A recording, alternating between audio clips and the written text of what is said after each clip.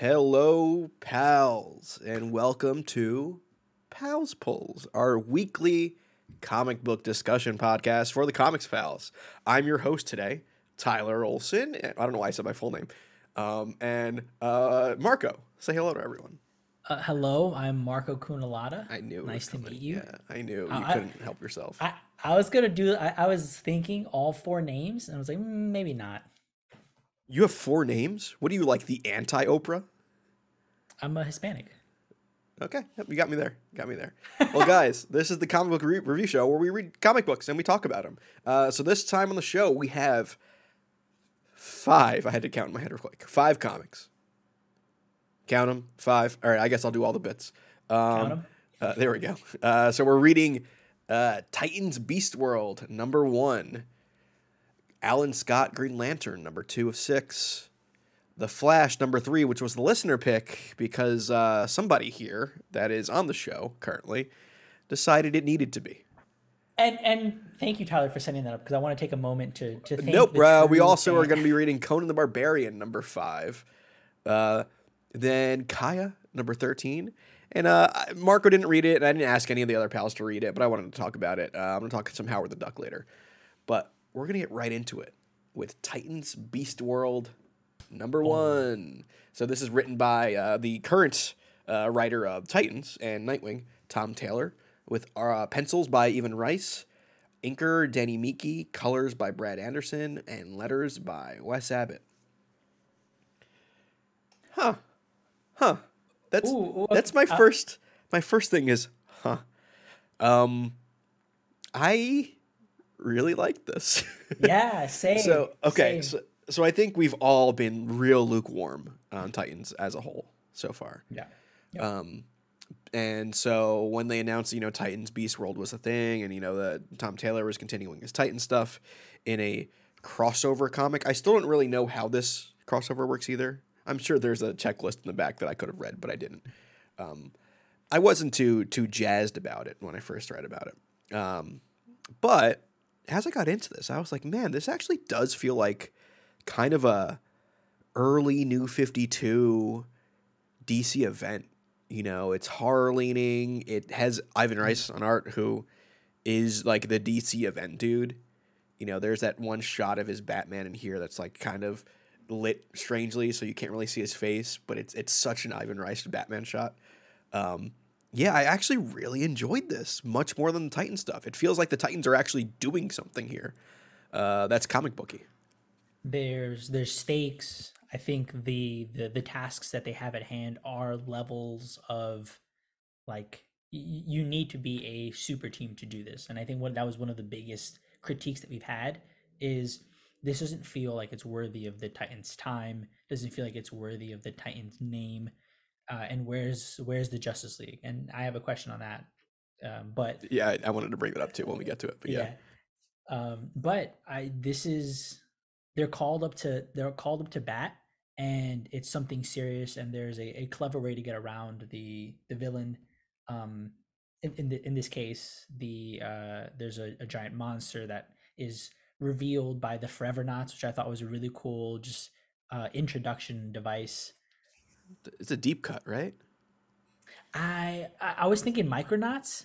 Wrong publisher, yeah. Right, and I was like, no, that's not right. I'm not sure actually, but I had fun with this. I thought it was a really good book, and I think compared to the Titans book that we've had, this was unexpected and unexpected fun. This was the Titans book I wanted to have. Agreed. Yeah. It is, it's high stakes. It's super heroics, not just putting out literal fires. But it still has this kind of human element to it. There's the whole like emotional thread in this is Beast Boy and Raven, which trans media have a lot of love for because the Titans comics or sorry, Titans TV show, Teen Titans. I didn't read Teen Titans. I didn't watch Teen Titans Go, but that whole dynamic is something I really enjoy. So having that be the emotional anchor, I thought was a good point. Beast Boy is kind of the heart of the team, so having him kind of be the main character of this, which was nice because it's not something I've seen, not since like Route World, I think. was Beast Boy like integral to like a Titans event, you know? And I mean, presumably and I think previously Beast World is like a moniker they've used in the past, which is one of the reasons Kale has kind of not been so hot on where this has been leading. So, Interesting. assumingly he's been a hero who has led an event in the past, but yeah, I agree that because he is the heart of the team, this this makes the subsequent kind of fallout kind of tragic, and I worry for him. And you know what? You got me to emotionally connect to a character over the course of an issue. You did your job. And they let Beast Boy actually do things that, you know, I think we've posited on the show before. It's like, well, if Beast Boy could turn into an animal, why can't he turn into aliens? Yeah. And that's exactly what is answered here. He's like, he can if he has enough brain power to figure out how to do it. I thought that was great. That was real comic booky stuff. Yeah, I agreed. Yeah. Oh, I don't have the actual mental facility to create the thing that I'm thinking of. I need a higher brain. It's like, what? Oh, that's crazy. Cool. Yeah, so Okay. he picks like a whale that has just a bigger part of the brain that can do problem solving. Like that's such creative playing around with the character. I mean, it's like in screenwriting, it's, you know, using what you have in the room. Mm. Use what Beast Boy can do to actually do something cool with Beast Boy. I thought that was great. This felt a lot more like what I remember Tom Taylor's writing being, and, you know, DC Zombies stuff. Deceased, that's what I'm thinking of. Oh yeah. Okay. Or even like his Injustice stuff, where like it's an ensemble team book, but there's emotional stakes, there's super heroics. This is what I wanted. Honestly, I don't know if it was Nicola Scott as on the main book. I believe so. That sounds right. Yes. Um, I, yeah, I can check that real quick. yeah, double check that for me because I always get her mixed up with someone else. Um, Yeah. but yeah, I think Ivan Reis is it's just more what I expect from this type of comic. Yeah. Nicholas Scott. I mean, he's, you know, the relaunch Aquaman guy. He's the Blackest Night guy. There is a hominess to seeing his art. This is my pick of the week.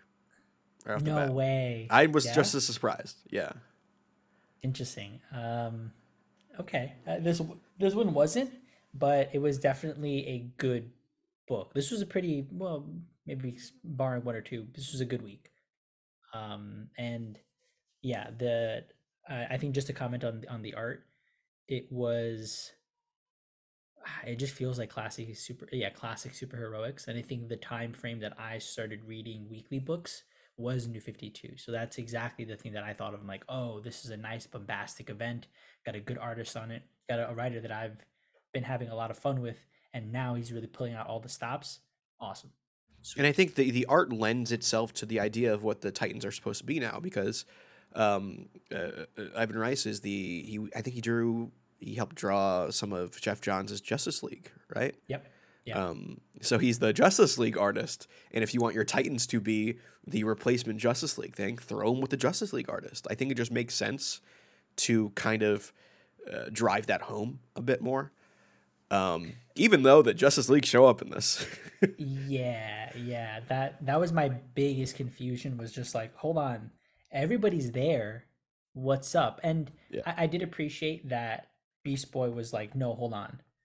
Like, I can do this. And they weren't prompted. They took charge. They said, actually, this is a situation that we can handle. Not even a thing of like, we'll prove it to you. It is no, this is in our purview. This is, our Titans business. Yes, we'll do this. Yes, we can complete the task. The Titans are on it. I thought that was a good way to frame this adventure. Yeah, but like the fact that, you know, Wonder Woman, Superman, and Batman are here, and they're consciously taking a back seat, just doesn't ring true to me. Mm. You know, like I mean, hey, fellow control freak here, but having that Trinity be there, and then the world is about to be destroyed, and you're just gonna take a back seat just for the benefit of the younger generation. Like, no, it's a world ending threat. You need everyone there. It, It's just I, like it's cute, but I just don't see how logistically that makes sense. I, hmm. So I took it as they understand that this is happening, but they trust the team.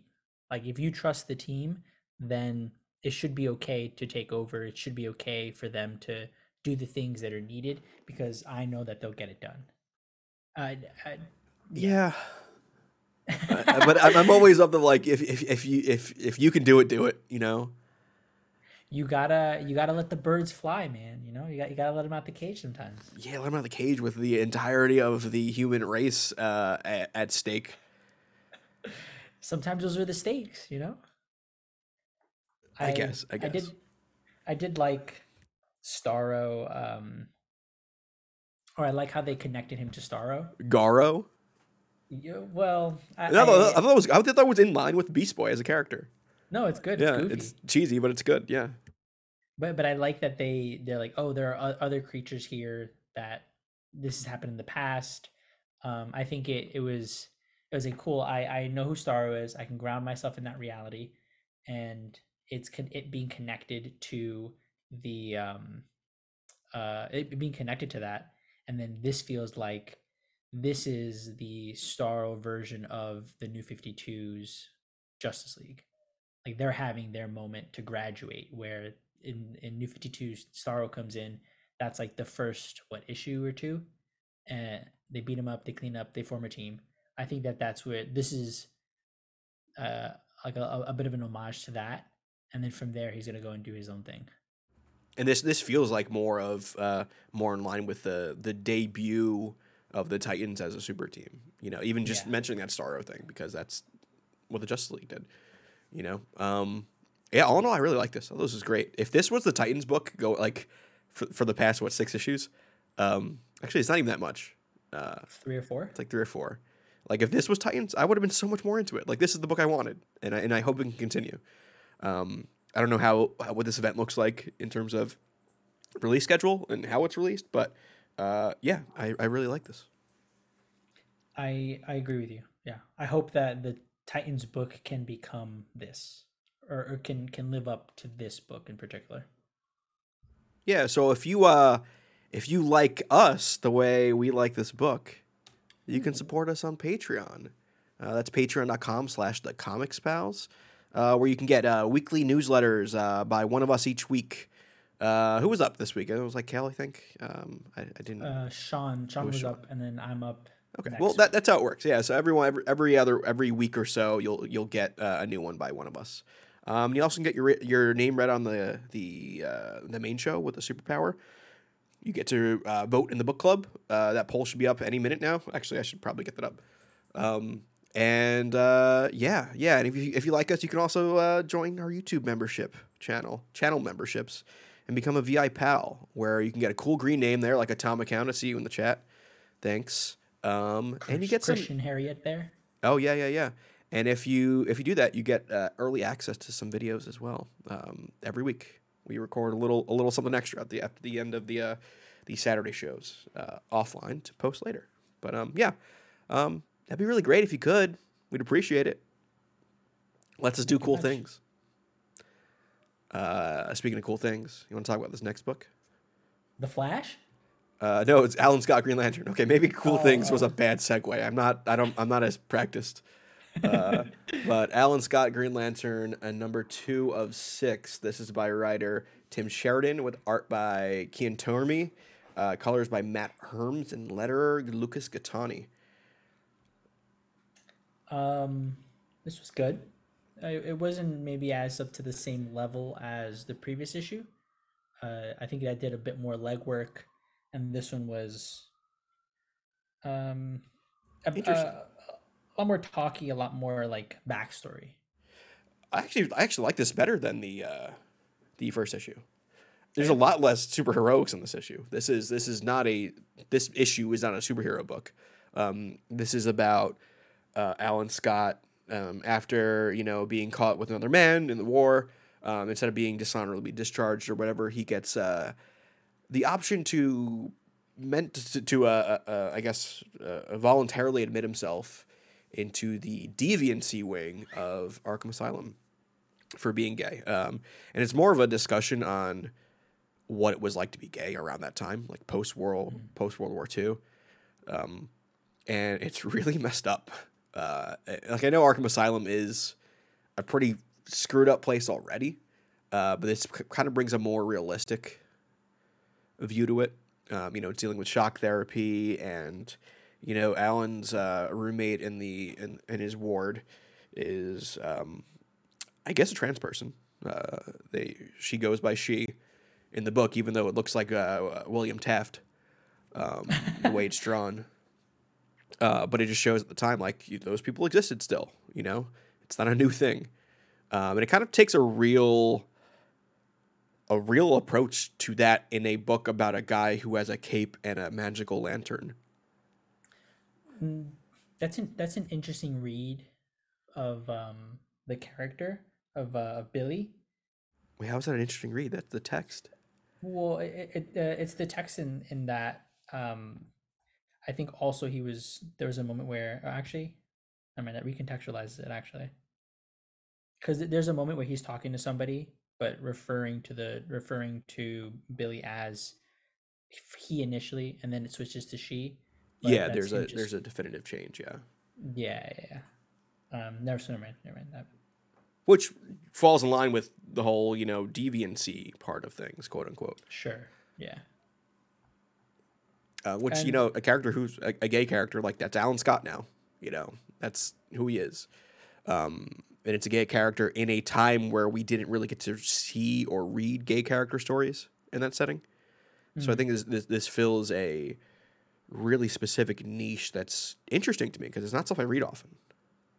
yeah, and I think it's one of those things where it also because it exists, it warrants being talked about, and this is an example of that. There were moments in history where this thing happened to individuals, to gay individuals, because uh, we didn't have the same level of social understanding as we do now, and so I think it's an important issue in that. Um, and then it was well told. I think Billy's a sympathetic character, good to bounce off of Alan. It was well paced. I think, like, I mean, good thing Kale's not here because I don't care about Alan Scott. I'm not. I have no real horse in that race.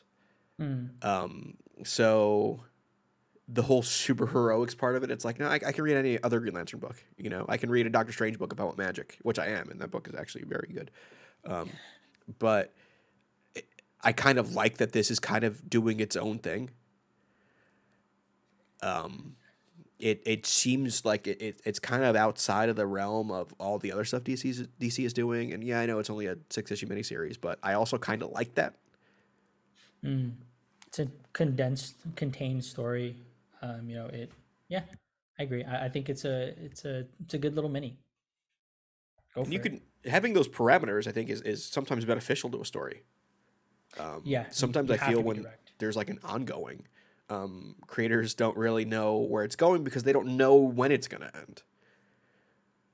So if you have a clear path of where you can go, um, I think they sometimes lead to better stories. And Yeah, yeah, I agree. There was one moment that I really liked. They're in the cafeteria and they're talking about the Alan's ring, where it's like, oh, he's talking about like how when he gets out, he's gonna, he'll marry the first girl he sees because he's convinced that he has some sort of sickness. He's convinced that he can be cured and this is something to cure. And so when uh when Billy then responds and it's like, okay, you know, then you can finally get rid of that eyesore that you're wearing, the thing on your ring. Sound familiar, Tyler? wow, It, I ditched that thing right away. but Alan goes, it's a trophy. Do you even know what it's for? And then Billy responds, do you? And the last panel there is I do. It's like, oh, well done. That's really good Oh, I didn't even subtext. catch that. Yeah. Yeah, it's like, oh, really good subtext. This is who I am. I'm affirming that even though I'm saying something contrary to you. That's the anger, but the truth still comes out. I thought it was really well done. My only real knock with this is that I feel like the whole Arkham Asylum stuff is great, and then towards like 2/3 in or 3/4 in, he kind of tells the rest of his story, and then it becomes really condensed. And he's like, "Oh, and I met this person, I met this person, I met this person," um, Oh yeah. and it was a little too machine gun at that point, mostly because it feels like this was the issue where where Tim Sheridan could tell that story and he needed to fit all of it in one issue. Because by the end of this, we already got the looming Red Lantern in the back, um, which it's fine. It's a very small gripe, because all Yeah. in all, I did enjoy this. I did not expect to like this book at all. Um, just did it on paper, seemed like my thing, but I'm enjoying it a lot so far. Yeah, I'm having fun. You know, whatchamacallit. This is a Having character fun who where people are getting lobotomized, Mark. it's a good book. Yeah, I know what you mean. But this is yeah, this wasn't something that I would have expected to want necessarily, or expected to sit down and be like, okay, cool. You know, I'm just gonna take a gander through the book. But it's been holding up its own, and I think that for a book that maybe not as many people are gonna pick up, just because it's not a main title, it's not a main Green Lantern book. It's an Alan Scott. It's a mini. I think it warrants people's time. And I kind of wish DC would market it a little more as like, not market it as the gay book, but like as maybe like a pride thing, and maybe talk about it a little more and market it that way. I know Tim Sheridan's been a little more on the nose, but I think that's fine to get more people to read the book on social media. So kudos to him. But that's Big Two Comics at this point. You got to market your own book.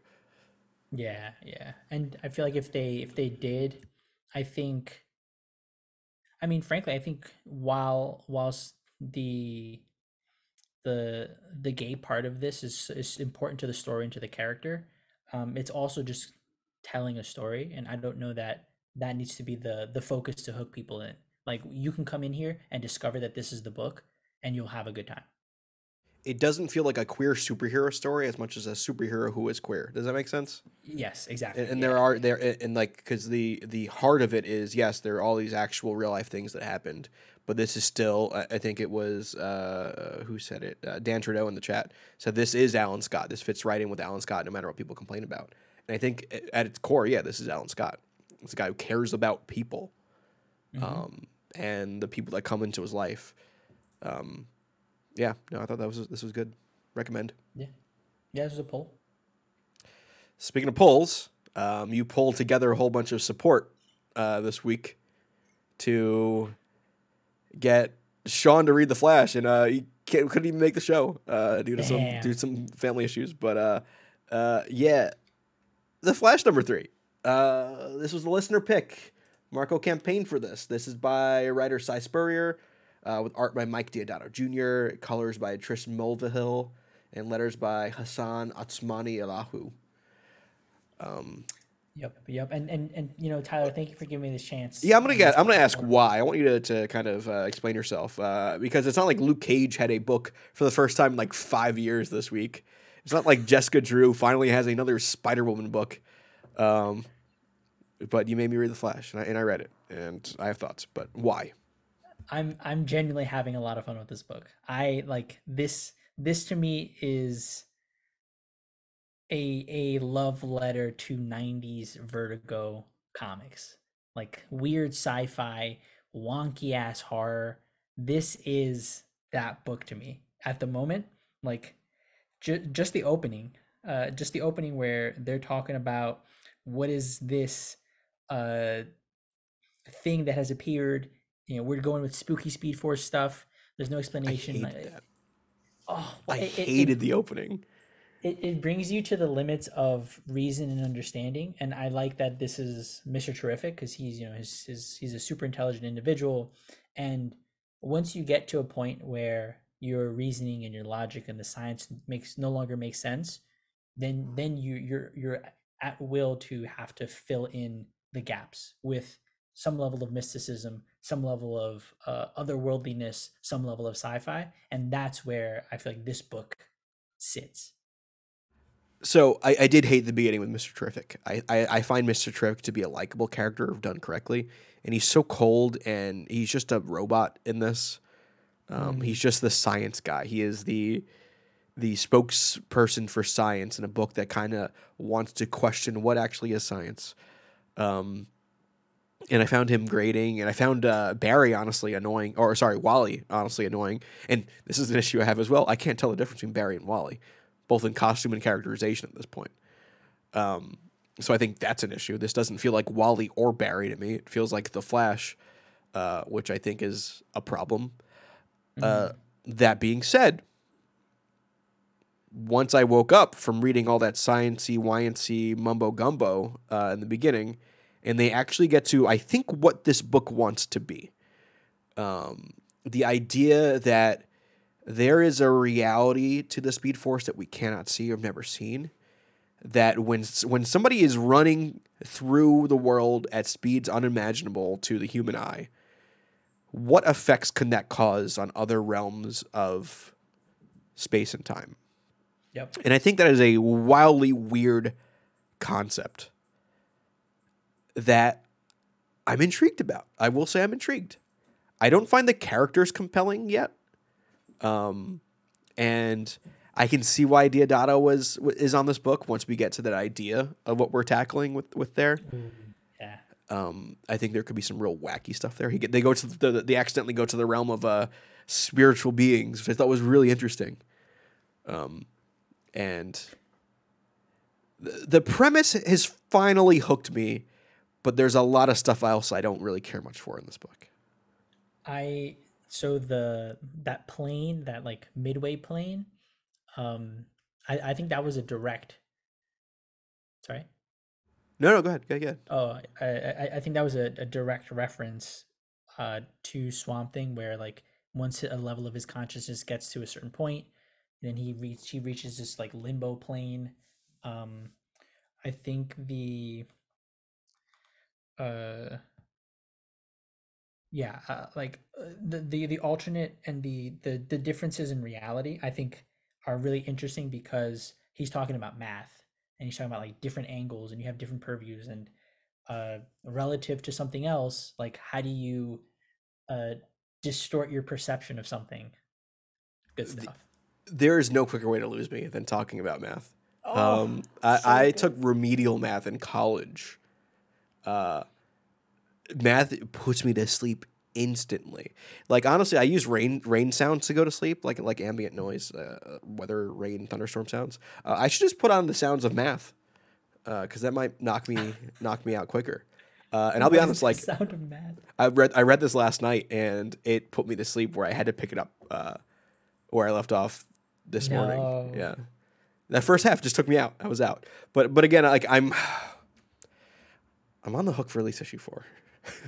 The premise that No. finally got me to the point where I'm like, all right, I'll keep going.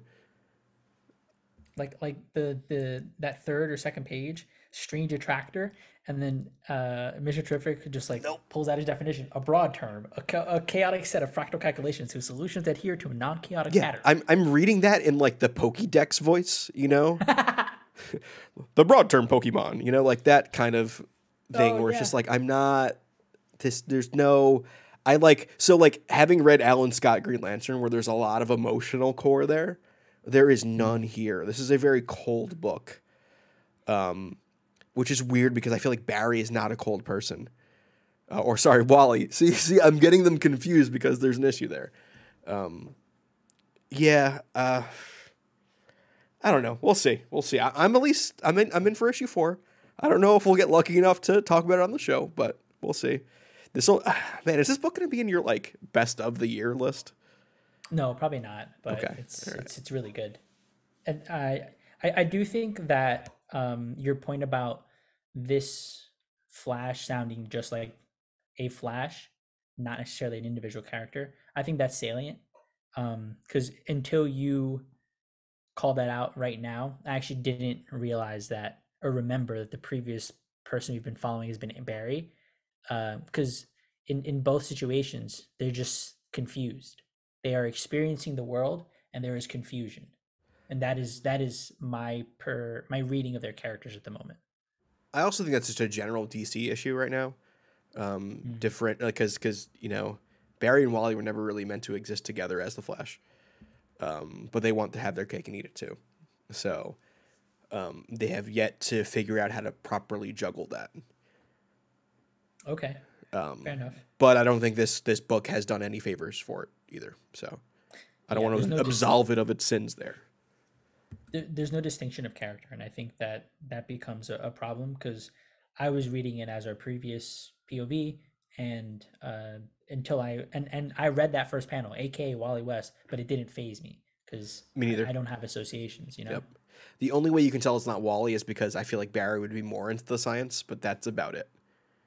Which I was confused about. I'm like, oh, why are you questioning this stuff? Aren't you like a scientist? Barry And then is, Wally isn't. Yeah. right, and so then I was like, oh wait, okay, Then maybe lean into that a little more, or do this yeah. in an office where you can take his mask off. Like, all right, if I see he's a ginger, then I can tell. I do think the other thing that they do with the crumpling of the page, where it's gonna get a bit meta. I think Interesting. he's shown his hands a little too early for what the book is. Like this is like, all right, you're leading to something, Sai, cool, but you let a little bit too much out. Like this is too much of a preview because now I think I know where you're going. It's gonna go into this is gonna be Cy Spurrier's Animal Man. Yes, exactly. Yeah, Yeah. like So super meta, yeah, super just like playing with form and stuff, which I'm up for, but I believe I don't know if the book has earned that yet.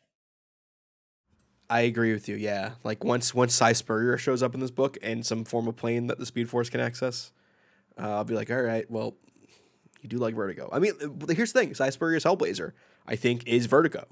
Yeah. That feels like Vertigo to me. The Flash, just a character I never really thought would dip its toes into that. So And man, it's working so well. Diodato still cannot draw a gorilla. I'm sorry. I don't know what those are big feet. Those are big foots. Huh? Those are yeah. Huh. Were you doing an impression of that cat? Huh? Meme? Huh? Huh? Yeah, I Huh? keep seeing that. But that's the Flash. I'm still confused. I am on uneven ground with this Flash book. But here's the thing I can give it. It is different. It is the most different Flash book I've ever read. And I can appreciate when creators try to do something weird. Yeah, yeah. The, the only other question I had was the Folded Man, Edwin Gauss. No idea. Is that okay? All right, I was gonna ask. It is apparently a Flash villain. Uh, he was in Infinite Crisis. He was in One Star Squadron. Um, he can shift from a 3D body to a 2D or even 4D body. How do you shift to a 4D body? I'm unsure. But Just add a direction. play with the medium, I guess. Yeah, exactly. You just add, yeah. Yeah, I didn't hate it. I didn't hate it, but yeah, I would have liked And Luke the Cage. gallery, the gallery of moments, that was cool. That's another like, oh, is this like Parliament, like a Parliament of Trees situation, or like a Parliament of Time situation? So I think that's like the Flash Museum, which is a thing in Flash comics. Are you familiar with the Flash Museum? No. So it could because Bart, Kid Flash, comes from the future, Oh, okay, yeah. where there is a Flash Museum of the Flash throughout history, and that's where I felt like Wally went in this. That's what it felt like to me. It felt like either an even older Flash Museum or newer. Oh man, this is Doctor Who lingo in my head because it looked like the nature overtook it. Mm, I thought that's what that was, but I don't know. interesting. Yeah. So Dan says the big distinction used to be you can see Barry's eyes, but Wally's Cal always has wide eyes like Batman. Interesting. Yeah, I could see that. I could see that, but I don't remember if his eyes were visible in this or not. At least not in the previous issues. I don't remember. But in this one, he's the white eyes, so it would be Wally. Okay. Yeah, I guess yeah. Maybe that's a flash fact for you. This wasn't your pick of the week, right? It wasn't, no, but Interesting. Okay, we're not there yet. yeah, but this was good. This was really good. Okay, well, let's get into the Titan Comics side of things with Conan the Barbarian, number 5. This is by writer Jim Zub with art by Doug Braithwaite. colors by Diego Rodriguez, and letters by Richard Starkings. It's funny because Conan, previously Marvel had the rights to Conan. Jason Aaron had written a whole bunch of Conan stuff that I really enjoyed. Mahmoud Asrar on art. And then they lost the rights, and Titan picked it up. And actually, Jim Zub wrote a lot of Conan for Marvel as well. So once Conan came to Titan, he just kind of continued writing Conan. And this is where we are. This is number 5. This is a new jumping on point. What'd you think of this? I want to hear your thoughts first. This was good. I mean, it felt like a well-constructed comic. I think the fantasy elements of it aren't necessarily my like jam, but I had a good enough time. I don't think anything here was lost upon me. This is issue 5, so we're kind of jumping in at some point of things have happened, but yeah, nothing about this. Yeah, nothing about this was bad. It was a good comic. The thing with Conan that I've learned is that everything is kind of like a jumping in the middle of like in media res sort of thing, because his story spans from being a young gladiator almost to being King Conan, and every time there's a new arc, it's just like I'm gonna pick a time and a part in this timeline, Sure. Yeah. and this is just that. So I'm kind of used to that with Conan, and Jim Zub is a guy who's been writing. He's been writing Dungeons and Dragons lately as well. And this kind of felt like a merging of a D&D kind of campaign with Conan. The whole issue sets up Conan almost accidentally getting a team together to pull off a heist, which is the most in a tavern as well, which is the most D&D opening to any Conan story ever. You got like a thief, you got like a guy who has like a priest, so I don't know, he's like a magey sort of thing. You have Conan who's a barbarian. And this other guy who is more like a fighter. So it felt very D&D, which I enjoyed. Mm-hmm. Yep, same. I don't find Conan compelling as a character. I think Conan really relies on the supporting cast. I feel like there's like an adoration for the IP, and that's where maybe people jump in on. It's because this didn't make a Conan fan out of me necessarily. I haven't seen the movies. I haven't seen this is maybe my 3rd ever Conan book, so there's not an affection there necessarily. And I don't think it's because. Yeah. Were you surprised that it wasn't a really tall ginger guy who told jokes? Oh. It took you a bit. It took me. I was like, what? I'm like, this guy's not ginger. He used to scare me, dude. Like, he was like super pasty, and I was just wait. Conan O'Brien used to scare you as a child? He was just pasty. He's a pasty pasty guy. I don't know. I was kind of just like, who is this guy? But this character. Yeah, let's just brush that over. Yeah. I don't know. I don't feel like I get to learn who he is, and I feel like he's somewhat one-dimensional. He's come here, get the job done. All right. That's kind of how I feel about Conan. Conan he's like the potato chips of comics. I really thought you were gonna say the potato chips of comedy. No. Conan O'Brien is like I'm a big Conan O'Brien fan. He does not scare me. I love Conan.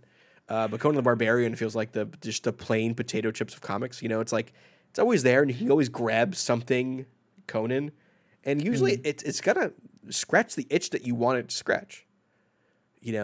It's gonna have there's some really good Doug Braithwaite death scenes in this. Like there's one of Conan stabbing a guy in the face, and his teeth are just falling out of his face. It's graphic, and it's kind of what you expect in this. And I think the Diego Rodriguez colors kind of lend to this almost like a Frazetta painting feeling in this. Yep, that's which is what you should do for Conan. That makes sense. There's a lot of yellows, there's a lot of browns. It's a very warm palette, even in the dark, and it's violent. So I think it is a pretty damn solid Conan comic. But I also don't expect Conan to be what the Flash is for Flash comics right now. I don't expect to read a Vertigo interpretation of Conan the Barbarian. But as I say those words, I would be interested in that. A nice little, a quick little monologue or two where he's, No, no, just no, no, no, being no. Conan does not going monologue. going eloquent and all poetic about, the meaning of this person he just killed. Read Thor for that. That's not Conan. I'm sorry. Oh, fair enough. Yeah, Yeah. wax poetic. But that's actually a good comparison where like I feel like Thor is a more compelling character than this, and I feel like they have maybe a similar aesthetic in that they're heroes, they're fighters of some sort of larger mythology, but this didn't hook me necessarily. So Dan Trudeau actually says no joke in the original story is Conan has bipolar depression. Is that why he's such a good comedian? Never mind. Um, the yeah, I think like when I think of Conan in its weird chronological non chronological storytelling sense, the King Conan can wax poetic because he's old, he's hardened, he has Mm. stories to tell, which is honestly what a lot of the old younger ones are kind of bookended by. It's like King Conan telling a story. Even the Jason Aaron comics did that.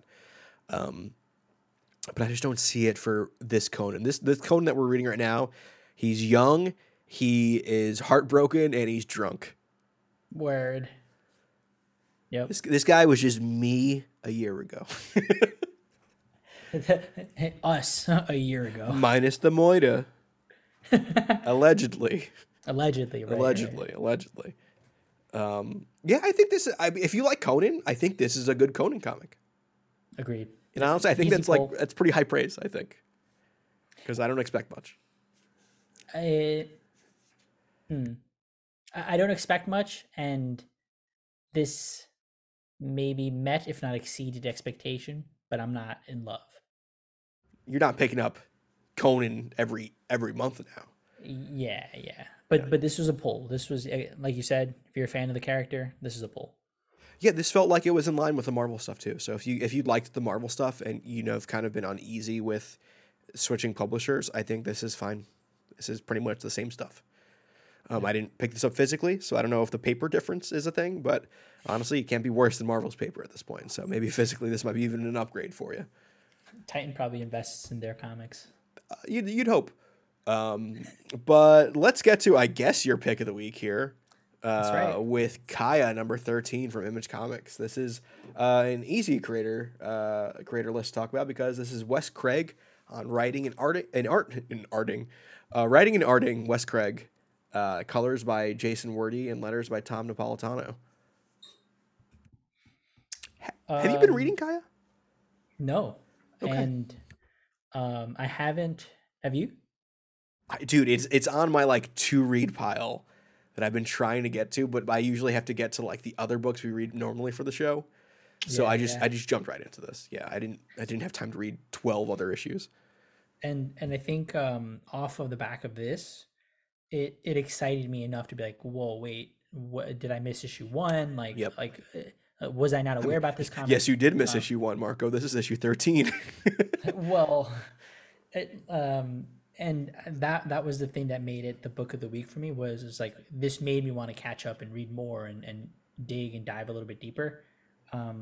Where I this was just it brought you into the world. It got you grounded with your characters. I understood who the characters were.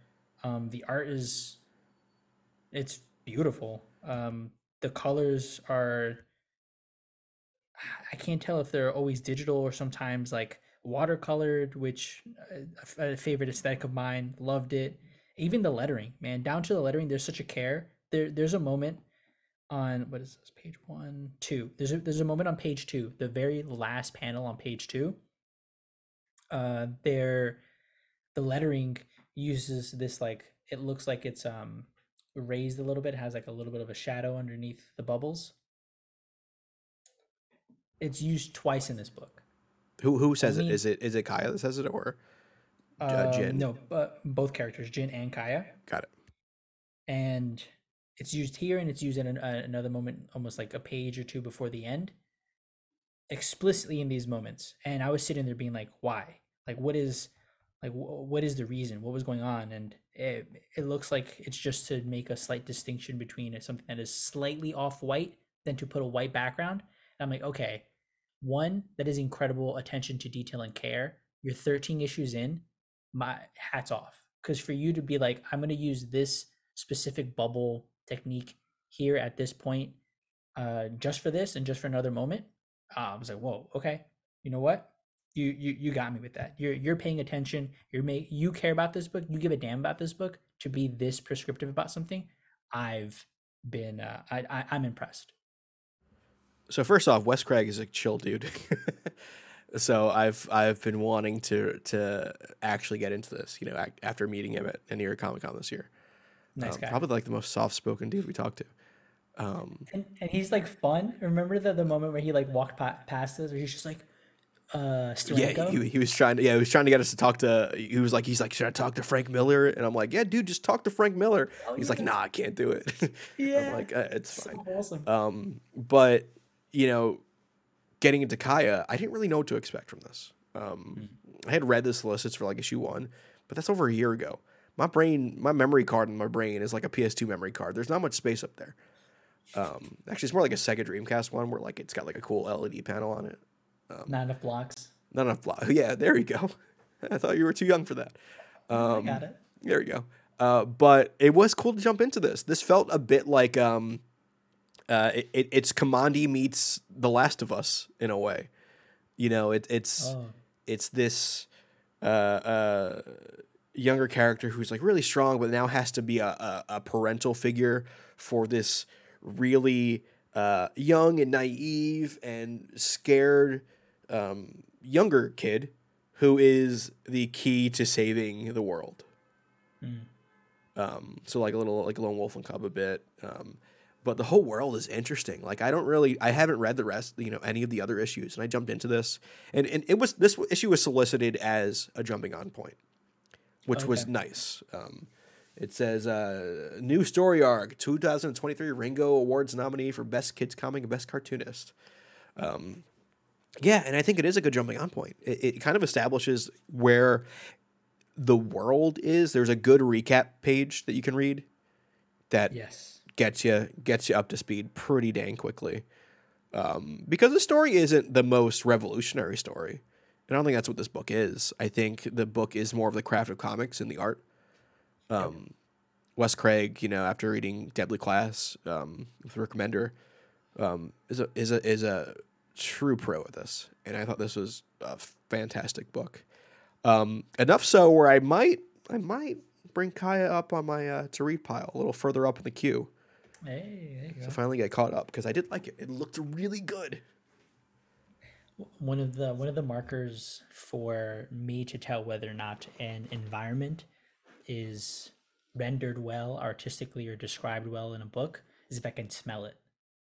And if I can imagine a smell to that thing, then I'm like, oh, you know what? You did a really good job explaining this to me. Like for Okay. example, Yeah, yeah, yeah. they're I need an example here. Yeah. like they're in they come out of the sewers and everything. Like the sewers, first of all, you could imagine sewers, whatever, right? But they come out That's of the just New York. sewer, right? Yeah, Yeah. and they make it to the like this land of the pirates, and I'm like, okay, the pirates they look like these mer people. The ground around them is surrounded by coral. Even the places at which when they come out of the ground or when they come out of the sewer, they're drenched, they're wet, and the fight that happens, that arena felt like, oh, okay, I can. There's something moist about this, or maybe like a little salty, or you know what I mean, like. Did you just say there's something moist about this, referring to a digital comic book you read? Or like damp, I can smell, I can There's a perceive a texture. dampness. There's a texture to the story and the art. Yeah. Well, Ugh. but I can, but the world was rendered well enough.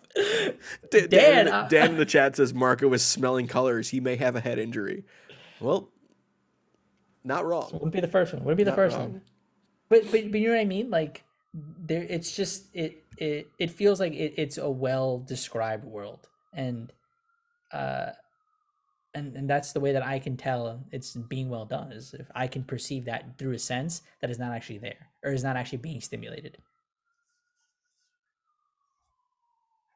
I get that. I don't understand you at all, but I sort of understand you. Yeah. The I can see that. So for like where I guess things need to have a more of a multi-sensory mimicry for you, I guess, if that makes sense. If there's a hallmark to a good story for me, that's anthropomorphized animals. Like you put an animal in barbarian armor, I'm sold. I'm a simple man. Like that is the easiest thing to get me into it. I think this is a good book if people like Adventure Time. It kind of feels like Adventure Time a bit. Oh yeah. Just minus the extra goofiness. So probably like later stage Adventure Time. I didn't really picture this as a kid's book until I read the solicit, Yeah. Yeah. but I can totally see it. Yeah, I can see that. Like the art in it, it's very cartoony. I don't want to say it's YA because I feel like that lumps people into a category. But Arena Telgemeier is a comparable artist, if I not in would the same style. I would say it's YA. It kind of feels into the post apocalyptic world of YA fiction. Maybe not comics, more likely, but in fiction. Yeah, that's fair. If you like Hunger Games, I'm sure you could like this. Oh, sure. Yeah, yeah, Yeah. yeah. If you Okay. like, I don't know, Maze Runner, that is like what YA or at least the film like leads you to believe YA is. It's just post apocalyptic, kids having to become adults, really. And that's what this feels like.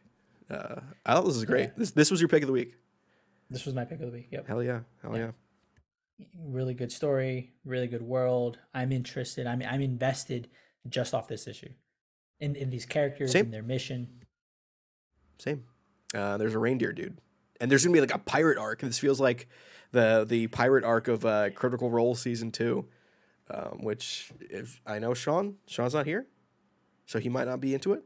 But you and I, Marco, pirate fans? Pirate fan, dude. Easy. Love that Easy. movie. You know what? You know what? Pick of the week for pirates.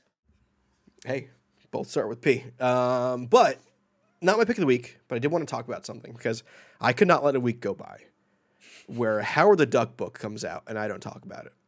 So this is a 50th anniversary Howard the Duck book that is it's a return of Chip Zdarsky writing Howard in kind of Oh. like a book-ended fashion with what-if stories thrown in between. And some of the writers are Daniel Kibblesmith, Jason Liu, Merritt Kay, Joe Quinones comes back for the Chip Zdarsky stuff. Annie Wu comes back for the Daniel Kibblesmith story, which I missed Annie Wu in comics. Annie Wu was great. She's been doing like indie stuff. I think she does. And Derek Charm comes in here too, who I like as well. I'm not familiar. This is fun. This is it's kind of just an anthology book for Howard stuff. It's a classic anniversary book. It's this like near future where Howard realizes the universe that he's in sucks, and so he talks to not the Watcher but the Peeper, which is like a retired Watcher who can't really be a Watcher anymore, but he still likes looking at things. So he Oh kind my of God. he has like a greasy tank top on. He looks a little overweight for a Watcher. It's such a Chip thing to do, and then he peeks into these alternate universes. There's for one. fun? Yeah. This is a fun book. This is Yeah. definitely a fun book. The story I like the most is the Daniel Kibblesmith Annie Wu story, which deals with what if Howard actually became president? Because there was that whole thing of Howard the Duck where he was running for president and they had pins for it, like actual pins you could do. Pretty Yeah. similar to like what Disney did with Winnie the Pooh for president. But it's what if he became president and he gets attacked by these almost like what are they known as the let's see if League of Comic Geeks wants to tell me. No, they don't. But the focus group, these aliens that are taking all of Earth's heroes and trying to condense them into the cleanest version of themselves, the most marketable version of those characters. That's so good. And it's great to use Howard for that because Howard is like the character when it comes to like the genesis of creators' rights between the big two. Gerber, that was his thing, where he wanted the rights to Howard. Marvel did not give it to him, so he made Destroyer Duck. He made all these other ducks outside of Marvel Comics because technically he could. Wait, and he was a really? big proponent for creator rights. Dude, yeah, Howard the Duck has significance outside of the text that I think people underappreciate. It's one of the reasons why I love Howard the Duck as a character. So it's kind of Howard fighting a comic book villain version of corporate greed and corporate dilution of characters and art. And at the end, just kind of giving up, which is in line with Howard. And that has Bev in it too. This is just Hey, fun Howard the Duck stuff. And it is cool seeing Chip and Joe Quinones back. I have a Joe Quinones Howard the Duck commission on my wall. it's very good. Yeah, I just love this character. So it was cool to see him back, and I wanted to talk about it. So, Hey man, yeah. that's awesome. And I'm glad that it's like a resurgence of that that era of the Howard the Duck stuff that you enjoyed too. So Brandon Barnett says Gerber rescued Howard from Marvel and continuity. The Howard we have now is a clone, which is funny because one of the bits in this at the end, it's like the reveal is that what's her name? Tara Tam, who's like Howard's sidekick in Chip's run. She's like a Skrull that can do a whole bunch of things. But she goes to feed Howard a treat, and it turns out Howard is actually a mech, and there's just an actual duck in a mech. Walking around as Howard, and it's not really addressed. It just ends there, and it's weird. But it's a fun book, and I liked it. He's a very flexible character. Howard has a great character, underused. One of the stories is if Howard the Duck was Star-Lord. Oh, I think I've seen it. Yeah, and it's during the Kitty Pryde era of Bendis's Guardians of the Galaxy run, which is like that's the Guardians run I want to go back to least. But it's fun seeing Howard in that role. But it was fun. But those are the books we're talking about this week. Good stuff. Good selection. Good selection of books. Surprising. Yeah. From your feedback, we've been trying to do a little books we might not normally have talked about on the show. Kaya being one of them, Conan being one of them. So we're going to try and, if you appreciate that kind of thing we're doing, we'll try and do a little more. Just kind of scratch different itches. That's right, and not all of them are going to be number one, so it won't be the beginning of an arc necessarily, but similar to Kaya, places that we feel make sense to jump in, so it's easier for people to acclimate, and if people want to continue from there, more power to you guys, or even us. Yeah, so you guys didn't want us to talk about Spider-Man Gang War Prelude number 1, but yeah. So Dan says he appreciates it, so thank you. But before we go, we wanted to talk about one more thing. Just one more thing. Is that a Jackie Chan Adventures reference? Yes, it is. Yeah, oops. One more thing. But a big thing on the internet this week is something called Spotify Wrapped. Let's go. It's essentially what Spotify does every year. They kind of culminate and they do all the data crunching for your listening habits throughout the year. And Marco and I wanted to out ourselves in our musical taste on this week's show. I'm proud of my musical taste. So this is what I want to do. I want you to look at mine, and I want to look at yours, and we'll just judge each other. Okay? Okay. Is it cool if we just, it's a fully judgmental realm right now? Yeah. Wait, do you have yours up? Where is it? I'm gonna put mine up. Yeah. So Okay. it's up. I'll vamp a little bit while you look at it.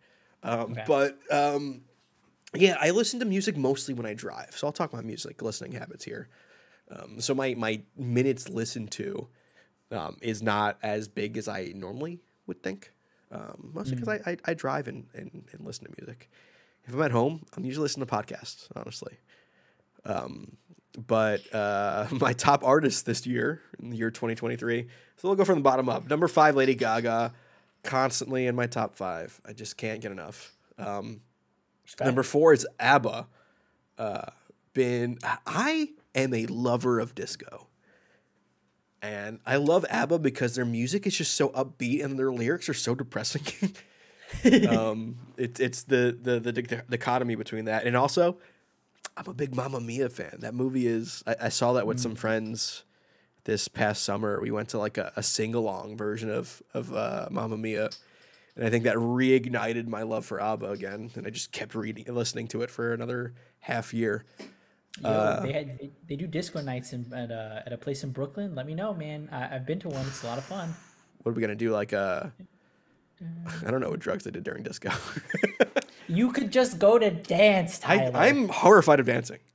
I Oh need to well. be under some form of influence, preferably booze, to do that. It is on like that and singing are my biggest fears, Oh, I'm like that for singing. and I don't like tornadoes. that. Eh, Tornadoes are chill. it's irrelevant. Number three, Dua Lipa. Respect. It's good. It Good. wasn't just the Barbie movie. That definitely my number two most listened to song. But yeah, I like Dua Lipa. Kim But she- Petras number two. Kim Petras is killing it this year. She is. Are you not familiar with Kim I actually don't Petras? know who Kim Petras is. Listen to Coconuts. That's like a good introductory song, and then get into like I think Oh is one of my most listened to songs. And then Charlie XCX, which I think this is my second year in a row where Charlie's been my top listened to artist. I think it was in like 0.5% of listeners for Charlie. Oh wow. Yeah, it's a very pop heavy list, even though my top genre was rock, and that's probably because I've been listening to Creed a lot lately. But yeah, I like dancey music, even though I'm horrified of dancing.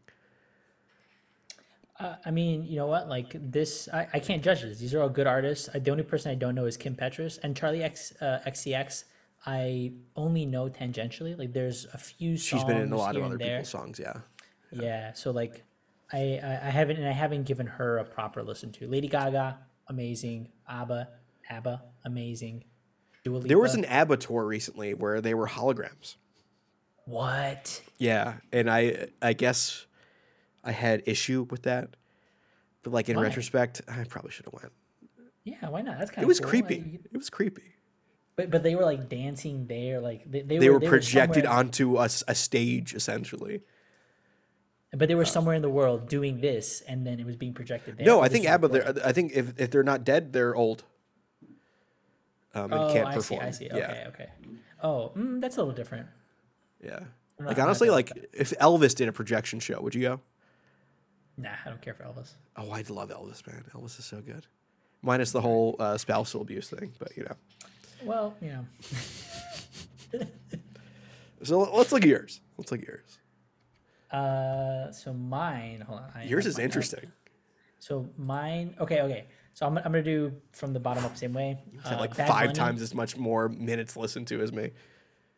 And I'm so mad because I really want to get to like at minimum like maybe 80K, but I need to do more listening apparently. And I saw in the Discord, I think Harris and Kefis had like over 112 or some shit like that, which is absolutely incredible. Like I love that people listen to that much music. The But yes, I have Bad Bunny is number 5. I love his stuff. I think even before the new album came out, what is it? The one he dropped 2020? No, 2021. Yeah, I love his stuff. And El Apagón, which is on my top songs over there, is probably one of my favorite tracks of his, especially off of that last album. Un Verano Sin Ti, Lauvi. I've been in love with Lauvi for the past 2 years, I want to say. So it's been awesome to see her rise, like her meteoric rise into the world of pop. I got to see her live about a month ago, and man, just good ass music. Really, really nice jazz leanings in the way that Yeah. Okay. she pulls a lot from that kind of aesthetic and that world, even though it's largely pop. The influences are there and felt. I've been seeing her a lot more recently. It's huge. You Yeah. mentioned her like a year ago, and like since then, like she's had a big year, I guess, because I've been seeing her outside of you talking about her. Yeah, dude. Yeah, yeah. she's probably one of the top played artists this year. And then Mac DeMarco. So this one's interesting because Yeah, it is. Yeah. what I do recently is I have a playlist, and I talked about this for anybody who tuned into my newsletter maybe two newsletters ago, a newsletter ago. When I listen to music, I have a new thing that I do where I listen to albums in their entirety for Mac DeMarco, I've been going through different um through different artists' back catalog. Mac DeMarco was one that I did this year for about, I want to say, a week or two, maybe 2 weeks, closer to 2 weeks. And what I do is I just take the albums, I put them into one playlist called To Listen, and that's all I listen to the Interesting. entirety of anything. And it's yeah.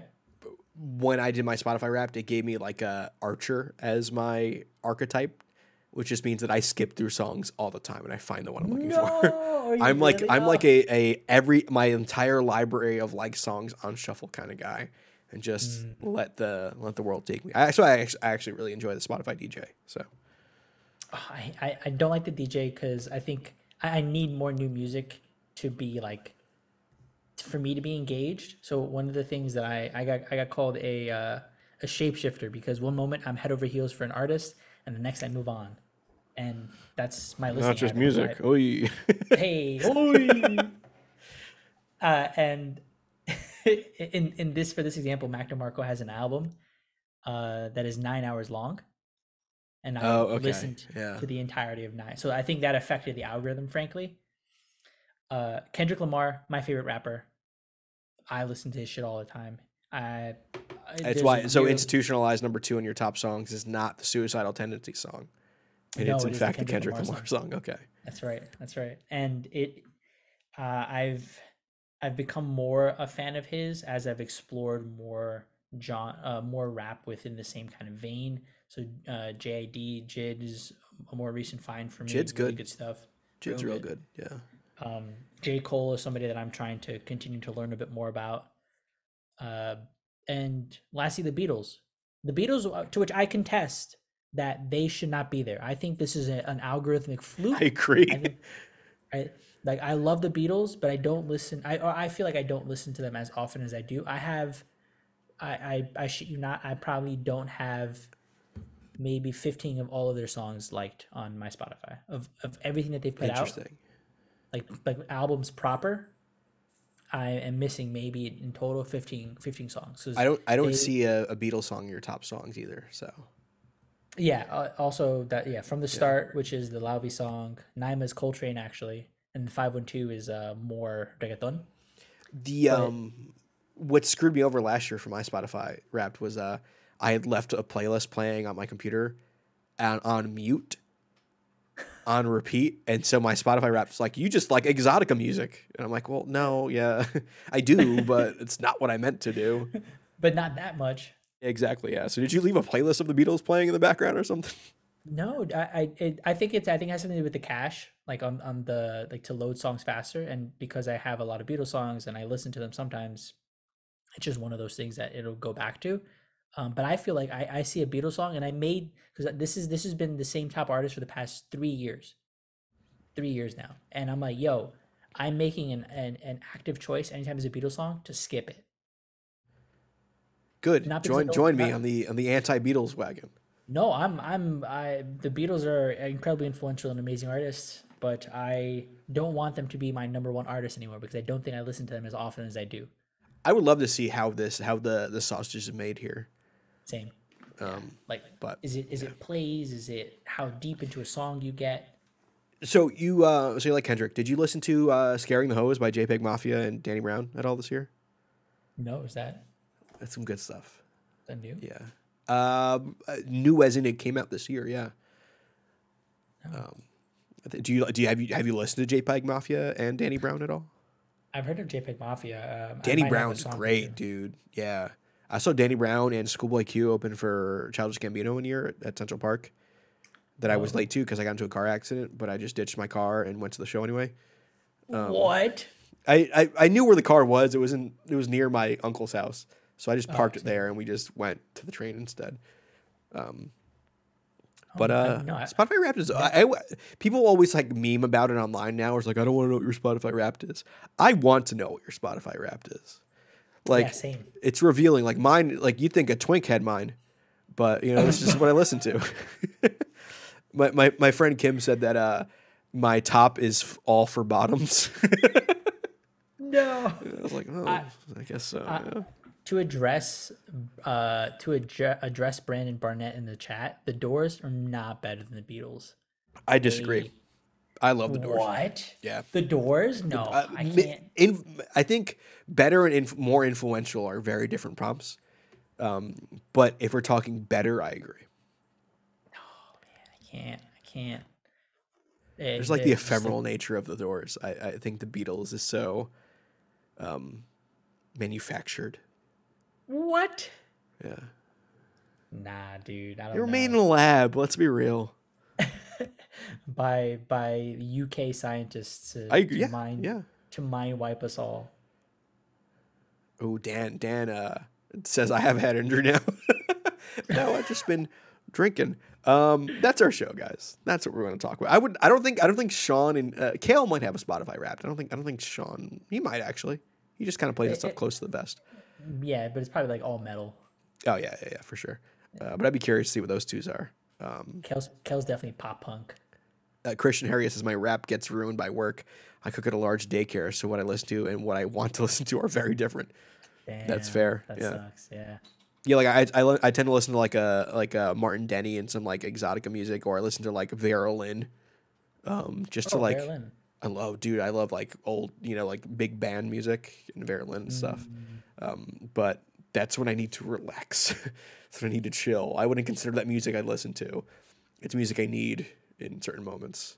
That was my New York Comic-Con playlist. It was a whole bunch of like Vera Lynn music just to get through those crowds when I had my headphones on when I was by myself. So I was surprised that didn't really show up. My Marco, I'll send you my 2023 playlist just so you can see what's in there, because it is wild. It goes from like Vera Lynn to Creed to Limp Bizkit, and then to the Miami Boys Jewish Choir. Yo, that is, but I feel like that's kind of a similar. Actually, no, hold on, I'm looking through. No, never mind. Mine's a lot of what I have listed out, but it still gets all over the place. Mine is very all over the place. It is. There's a lot of new metal on there too. It's weird, but yeah, that's the show, guys. Thank you for joining us for Pals Pulls, even though we're too short. It was nice. We call it short. Oh, okay, that's all right, Napoleon. It was nice just hanging out with Marco. Nothing against the other guys, but like kind of let them live. And Marco and I guess generally enjoyed the books this week too. Yeah, really good stuff. I feel like you and I isn't a pairing that happens often, so. Yeah, right. But I feel like we're it's always like we always devolve into like food conversation at some point. But we didn't this week. Yeah, that's why I put Spotify in here. I figured music might tempt us away, and I ate before the show. Oh, are we the Miami Boys? Is that what is Columbo calling us the Miami? No, the Miami Boy Choir. They do there was like a TikTok thing. Yeah, you're sure. I don't speak Hebrew, but that song slaps. It sounds like an anime music intro. I'll send it to you. Now I'm interested. But yeah, guys, until Saturday, we'll see you Saturday. I'm not sure what the show is about, but we'll figure it out, and we'll see you then, 10:15 a.m. Eastern, right here. But for Pals Pulls, I'm Tyler. That's Marco. And see you next week. There you go.